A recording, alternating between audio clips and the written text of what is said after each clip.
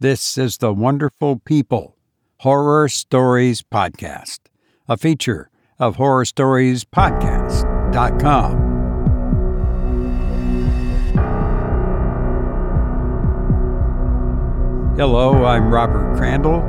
Thank you for allowing me into your head. I hope you enjoy my stay. Taking any pictures on your camera on your phone lately? Hey, send them in. I want to make a collection on the website. Send it to myhorribledream@gmail.com. And they don't have to be horror related or anything, just something interesting. Send it in. And if you've had a nightmare, of course, that's where you can send your nightmares. myhorribledream@gmail.com. And we'd like to share your nightmare with us on the show. I'd like to read it.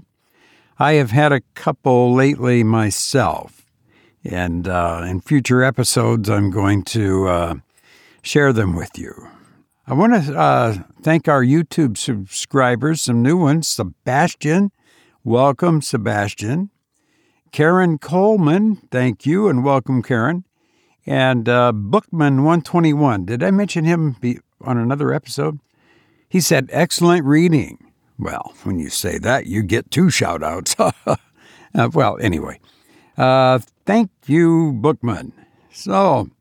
And thank you for listening wherever you happen to find this podcast. We really, really appreciate it. And tell a friend, because I don't do any marketing. I'm the bad boy of podcasting. I don't do anything podcasters are supposed to do. Shame on me. Well, anyhow.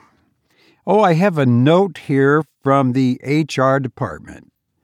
And here at the asylum, HR stands for Human Remains. Yes. The cannibals at the Anthropophagus Grill are looking for a line cook. Competitive pay, all you can eat, yes, weekends off. Friendly work environment, apply here at the asylum. Yeah, good luck. Apparently, there doesn't seem to be much interest in the job. No applicants as of yet. I don't know what it is. I guess people just don't want to work anymore. What is this world coming to anyway? Well, I don't know. Well, it's time now for our feature story. The story of this episode appeared in Weird Tales magazine in February of 1925. In this story, the protagonist receives a letter from an old friend in need of help. Family members have mysteriously died.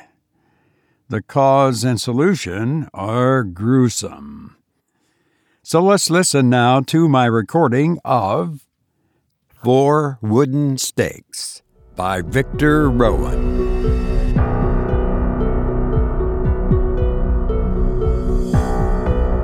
There it lay on the desk in front of me, that missive, so simple in wording, yet so perplexing, so urgent in tone. Jack, come at once for old time's sake. Am all alone. Will explain upon arrival. Remsen. Having spent the past 3 weeks in bringing to a successful termination a case that had puzzled the police and 2 of the best detective agencies in the city, I decided I was entitled to a rest. So I ordered 2 grips packed and went in search of a timetable. It was several years since I had seen Remsen Holroyd. In fact, I had not seen him since we matriculated from college together. I was curious to know how he was getting along, to say nothing of the little diversion he promised me in the way of a mystery. The following afternoon found me standing on the station platform of the little town of Charing, a village of about 1,500 souls. Remsen's place was about 10 miles from there. So I stepped forward to the driver of a shay and asked if he would kindly take me to the Holroyd estate. He clasped his hands together in what seemed to be a silent prayer, shuddered slightly, then looked at me with an air of wonder mingled with suspicion. "I don't know what you wants to go out there for, stranger, but if you'll take the advice of a God-fearing man, you'll turn back where ye came from. There be some mighty fearful tales concerning that place floating round, and more'n one tramp's been found near there so weak from loss of blood and fear he could hardly crawl. There's something there, but it ain't man or beast. I don't know. But as for me, I wouldn't drive you out there for $100, cash." This was not at all encouraging, but I was not to be influenced by the talk of a superstitious old gossip, so I cast about for a less impressionable rustic who would undertake the trip to earn the ample reward I promised at the end of the ride. To my chagrin, they all acted like the first. Some crossed themselves fervently, while others gave me one wild look and ran as if I were in alliance with the devil. By now my curiosity was thoroughly aroused, and I was determined to see the thing through to a finish if it cost me my life. So, casting a last contemptuous look at those poor misguided souls, I stepped out briskly in the direction pointed out to me. However, I had gone about a scant 2 miles when the weight of the valises began to tell, and I slackened my pace considerably. The sun was just disappearing beneath the treetops when I caught my first glimpse of the old homestead, now deserted but for its one occupant. Time and the elements had laid heavy hands upon it, for there was hardly a window that could boast its full quota of panes, while the shutters banged and creaked with a noise dismal enough to daunt even the strong of heart.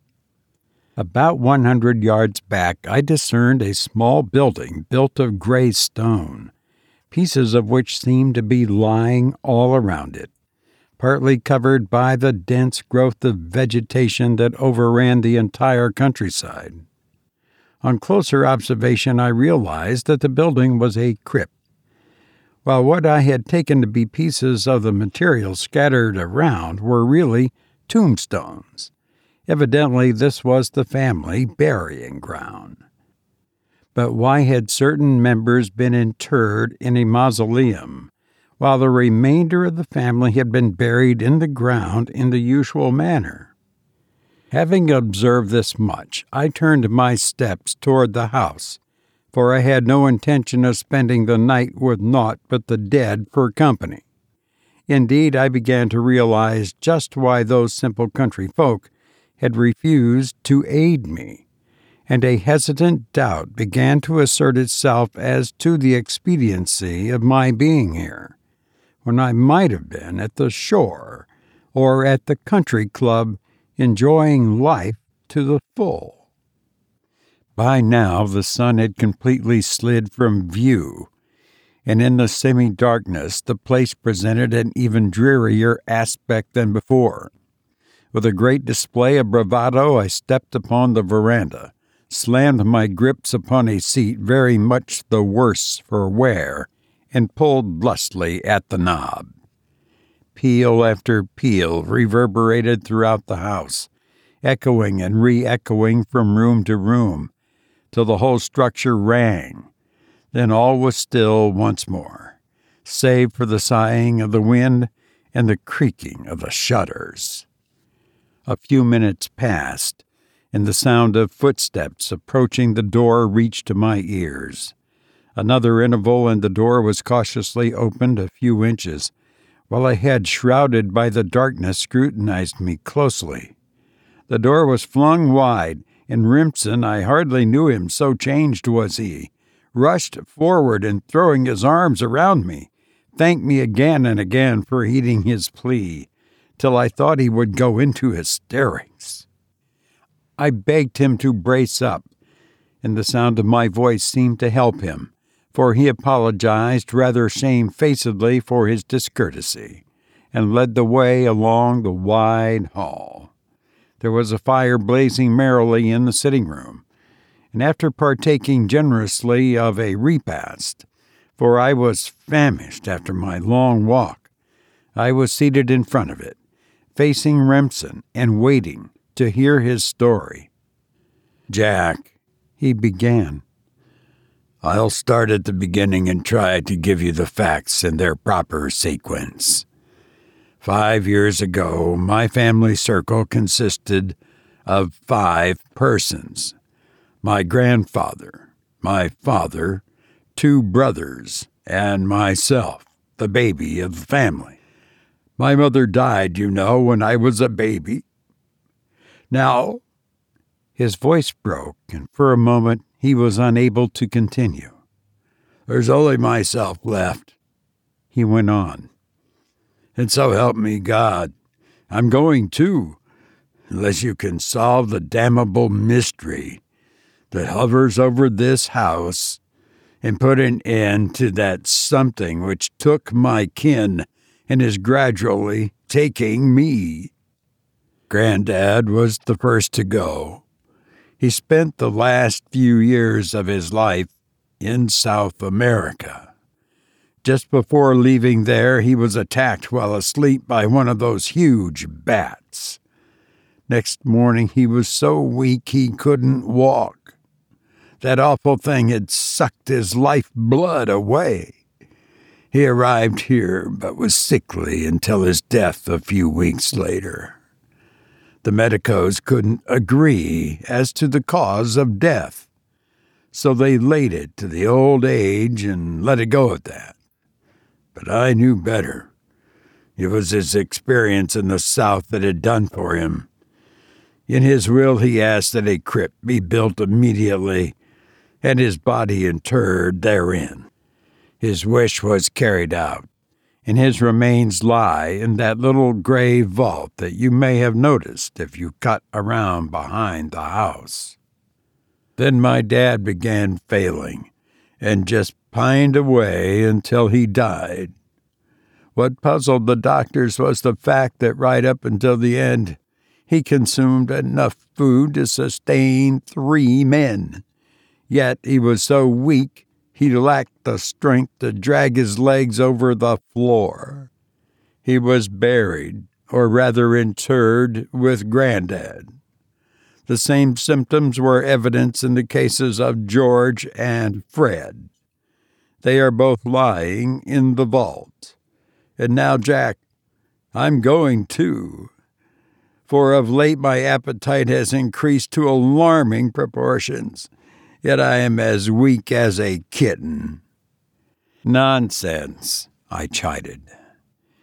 We'll just leave this place for a while and take a trip somewhere, and when you return you'll laugh at your fears. It's all a case of overwrought nerves, and there is certainly nothing strange about the deaths you speak of. They are probably due to some hereditary disease. More than one family has passed out in a hurry just on that account. Jack, I only wish I could think so, but somehow I know better. And as for leaving here, I just can't get away. There is a morbid fascination about the place which holds me. If you want to be a real friend, just stick around for a couple of days, and if you don't find anything, I'm sure the sight of you and the sound of your voice will do wonders for me. I agreed to do my best, although I was hard put to keep from smiling at his fears, so apparently groundless were they. We talked on other subjects for several hours. Then I proposed bed, saying that I was very tired after my journey and subsequent walk. Remsen showed me to my room, and after seeing that everything was as comfortable as possible, he bade me good night. As he turned to leave the room, the flickering light from the lamp fell on his neck, and I noticed 2 small punctures in the skin. I questioned him regarding them, but he replied that he must have beheaded a pimple, and that he hadn't noticed them before.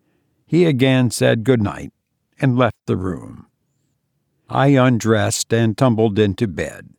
During the night, I was conscious of an overpowering feeling of suffocation, as if some great burden was lying on my chest, which I could not dislodge. And in the morning, when I awoke, I experienced a curious sensation of weakness.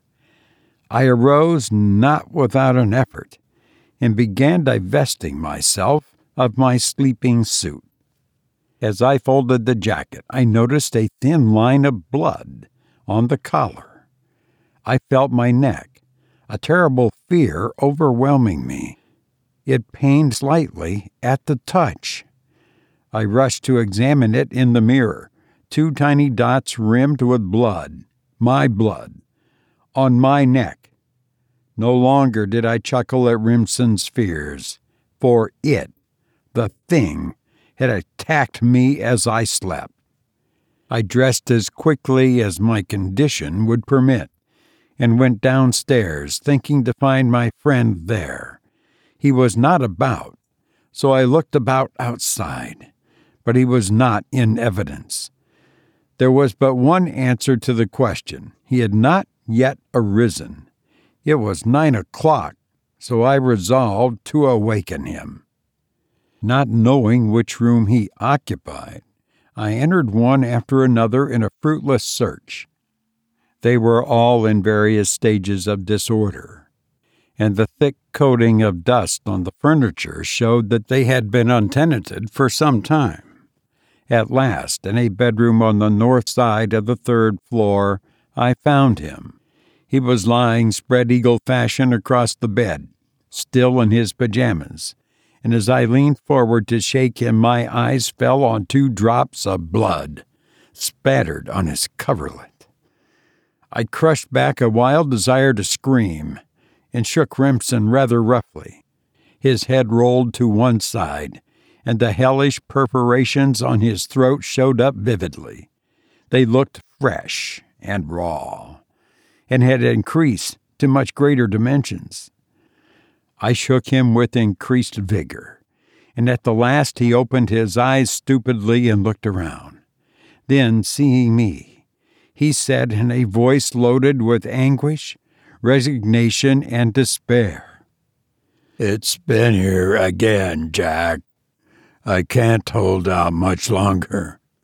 May God take my soul when I go." So saying, he fell back again from sheer weakness.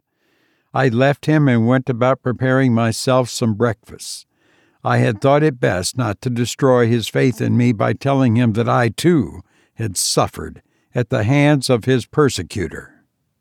A walk brought me some peace of mind, if not a solution, and when I returned about noon to the big house, Remsen was up and around. Together we prepared a really excellent meal. I was hungry and did justice to my share, but after I had finished, my friend continued eating until I thought he must either disgorge or burst. Then, after putting things to rights, we strolled about the long hall, looking at the oil paintings, many of which were very valuable. At one end of the hall, I discovered a portrait of an old gentleman, evidently a Beau Brummel in his day. He wore his hair in the long flowing fashion adopted by the old school, and sported a carefully trimmed mustache and Van Dyke beard. Remsen noticed my interest in the painting and came forward. "I don't wonder that the picture holds your interest, Jack. It has a great fascination for me also. At times I sit for hours studying the expression on that face. I sometimes think he has something to tell me. But of course that's all tommy rot. But I beg your pardon. I haven't introduced you to the old gent yet, have I? This is my granddad. He was a great old boy in his day, and he might be living yet, but for that cursed bloodsucker. Perhaps it is such a creature that's doing for me. What do you think?" "I wouldn't like to venture, Remsen, But unless I'm badly mistaken, we must dig deeper for an explanation. We'll know tonight, however. You retire as usual, and I'll keep a close watch, and we'll solve the riddle or die in the attempt." Remsen said not a word, but silently extended his hand. I gripped it in a firm embrace, and in each other's eyes we read complete understanding. To change the trend of thought, I questioned him on the servant problem. "I've tried time and again to get the servants that would stay," he replied. "But about the third day, they would begin acting queer, and the first thing I know, they have skipped, bag and baggage."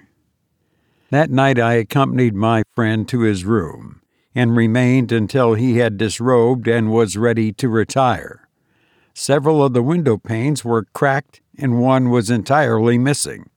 I suggested boarding up the aperture, but he declined, saying that he rather enjoyed the night air, so I dropped the matter. As it was still early, I sat by the fire in the sitting room and read for an hour or two. I confess that there were many times when my mind wandered from the printed page before me and chills raced up and down my spine as some new sound was borne to my ears.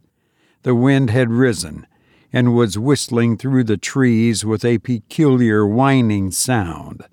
The creaking of the shutters tended to further the eerie effect, and in the distance could be heard the hooting of numerous owls, mingled with the cries of miscellaneous night fowl and other nocturnal creatures.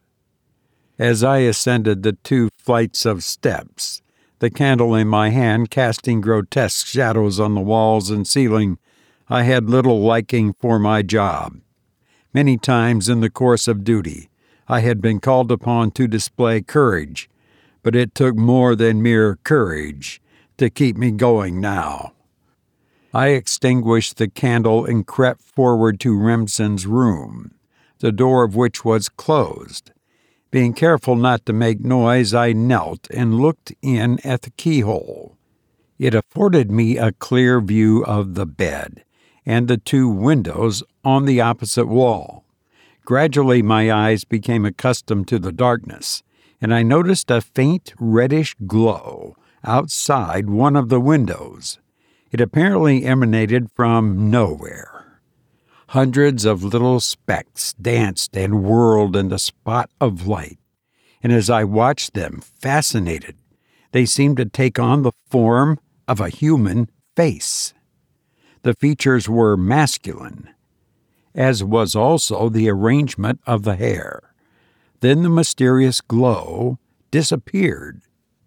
So great had the strain been on me that I was wet from perspiration, although the night was cool.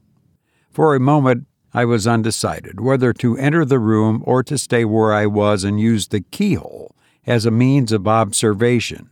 I concluded that to remain where I was would be a better plan, so I once more placed my eye to the hole. Immediately my attention was drawn to something moving where the light had been. At first, owing to the poor light, I was unable to distinguish the general outline and form of the thing. Then I saw. It was a man's head. So help me God. It was the exact reproduction of that picture I had seen in the hall that very morning. But oh, the difference in expression. The lips were drawn back in a snarl, disclosing 2 sets of pearly white teeth, the canines overdeveloped and remarkably sharp. The eyes, an emerald green in color, stared in a look of consuming hate. The hair was sadly disarranged, while on the beard was a large clot of what seemed to be congealed blood.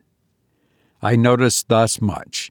Then the head melted from my sight, and I transferred my attention to a great bat that circled round and round, his huge wings beating a tattoo on the panes. Finally he circled around the broken pane and flew straight through the hole made by the missing glass. For a few moments he was shut off from my view. Then he reappeared and began circling around my friend, who lay sound asleep, blissfully ignorant of all that was occurring. Nearer and nearer it drew, then swooped down and fastened itself on Remsen's throat, just over the jugular vein. At this I rushed into the room and made a wild dash for the thing that had come night after night to gorge itself on my friend, but to no avail. It flew out the window and away, and I turned my attention to the sleeper. "Remsen, old man, get up!" He sat up like a shot. "What's the matter, Jack? Has it been here?" "Never mind just now," I replied. "Just dress as hurriedly as possible. We have a lot of work before us this evening." He glanced questioningly toward me, but followed my command without argument. I turned and cast my eye about the room for a suitable weapon. There was a stout stick lying in the corner, and I made toward it. "Jack!" I wheeled about. "What is it? Damn it all, haven't you any sense? Almost scaring a man to death." He pointed a shaking finger toward the window. "There. I swear I saw him. It was my granddad. But oh, how disfigured." He threw himself upon the bed and began sobbing. The shock had completely unnerved him. "Forgive me, old man," I pleaded. "I was too quick. Pull yourself together, and we may yet get to the bottom of things tonight." When he had finished dressing, we left the house. There was no moon out. It was pitch dark. I led the way, and soon we came to within 10 yards of the little gray crypt. I stationed Remsen behind a tree with instructions to just use his eyes, and I took up my stand on the other side of the vault after making sure that the door into it was closed and locked. For the greater part of an hour, we waited without results, and I was about ready to call it off when I perceived a white figure flitting between the trees about 50 feet away. Slowly it advanced straight towards us, and as it drew closer I looked, not at it, but through it. The wind was blowing strongly, yet not a fold in the long shroud quivered. Just outside the vault it paused and looked around, even knowing as I did about what to expect. It was a decided shock when I looked into the eyes of old Holroyd, deceased these past 5 years. I heard a gasp and knew that Remsen had seen too and recognized. Then the spirit, ghost, or whatever it was, passed into the crypt through the crack between the door and the jamb, a space not 1/16 of an inch wide. As it disappeared, Remsen came running forward, his face wholly drawn of color. "What was it, Jack? What was it? I know it resembled my granddad, but it couldn't have been he. He's been dead 5 years." "Let us go back to the house," I answered, "and I'll explain things to the best of my ability. I may be wrong, of course, but it won't hurt to try my remedy. Remsen, what we are up against is a vampire. Not the female species usually spoken of today, but the real thing. I noticed you had an old edition of the Encyclopedia Britannica, and if you'll bring me volume 24, I'll be able to explain more fully the meaning of the word." He left the room and returned, carrying the desired book.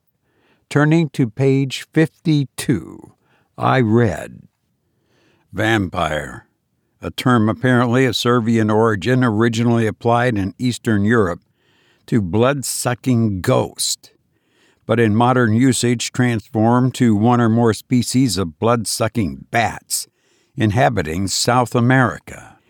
In the first mentioned meaning, a vampire is usually supposed to be the soul of a dead man, which quits the buried body by night to suck the blood of living persons. Hence, when the vampire's grave is opened, his corpse is found to be fresh and rosy from the blood thus absorbed. They are accredited with the power of assuming any form they may so desire, and often fly about as specks of dust, pieces of down or straw, etc. To put an end to his ravages, a stake is driven through him, or his head cut off, or his heart torn out, or boiling water and vinegar poured over the grave. The persons who turn vampires are wizards, witches, suicides, and those who have come to a violent end.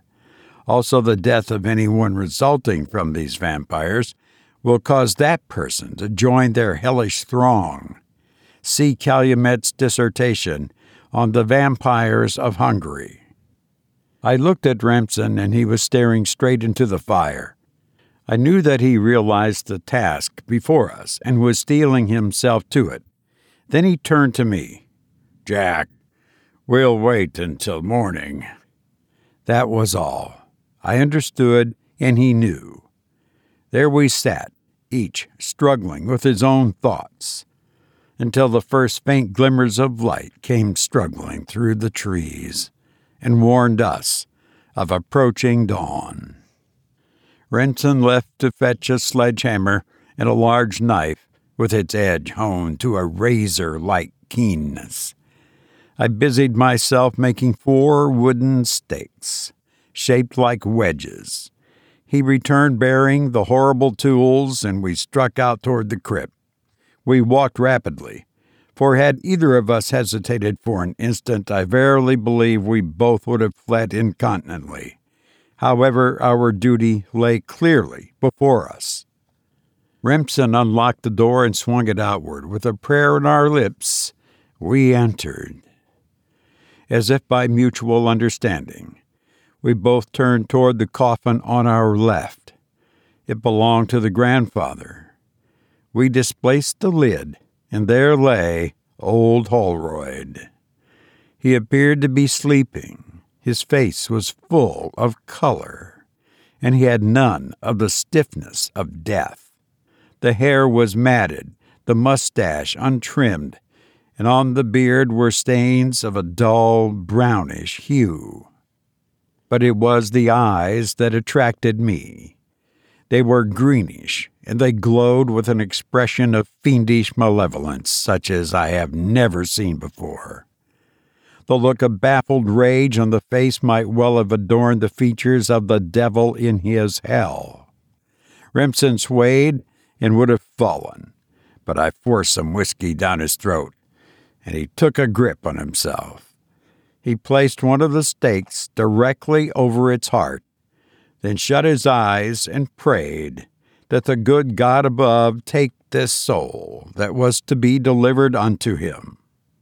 I took a step backward, aimed carefully, and swung the sledge with all my strength.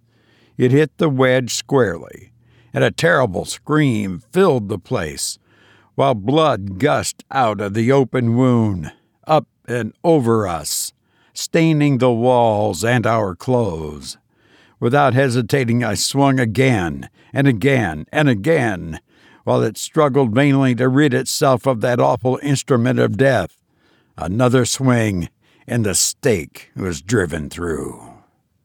The thing squirmed about in the narrow confines of the coffin, much after the manner of a dismembered worm, and Remsen proceeded to sever the head from the body, making a rather crude but effectual job of it. As the final stroke of the knife cut the connection, a scream issued from the mouth, and the whole corpse fell away into dust, leaving nothing but a wooden stake lying in a bed of bones. This finished, we dispatched the remaining 3. Simultaneously, as if struck by the same thought, we felt our throats. The slight pain was gone from mine, and the wounds had entirely disappeared from my friends, leaving not even a scar. I wished to place before the world the whole facts contingent upon the mystery and the solution, but Remsen prevailed upon me to hold my peace. Some years later, Remsen died a Christian death, and with him went the only confirmation of my tale. However, 10 miles from the little town of Charing, there sits an old house, forgotten these many years, and near it is a little gray crypt. Within are 4 coffins, and in each lies a wooden stake, stained with a brownish hue, and bearing the fingerprints of the deceased, Remsen Holroyd.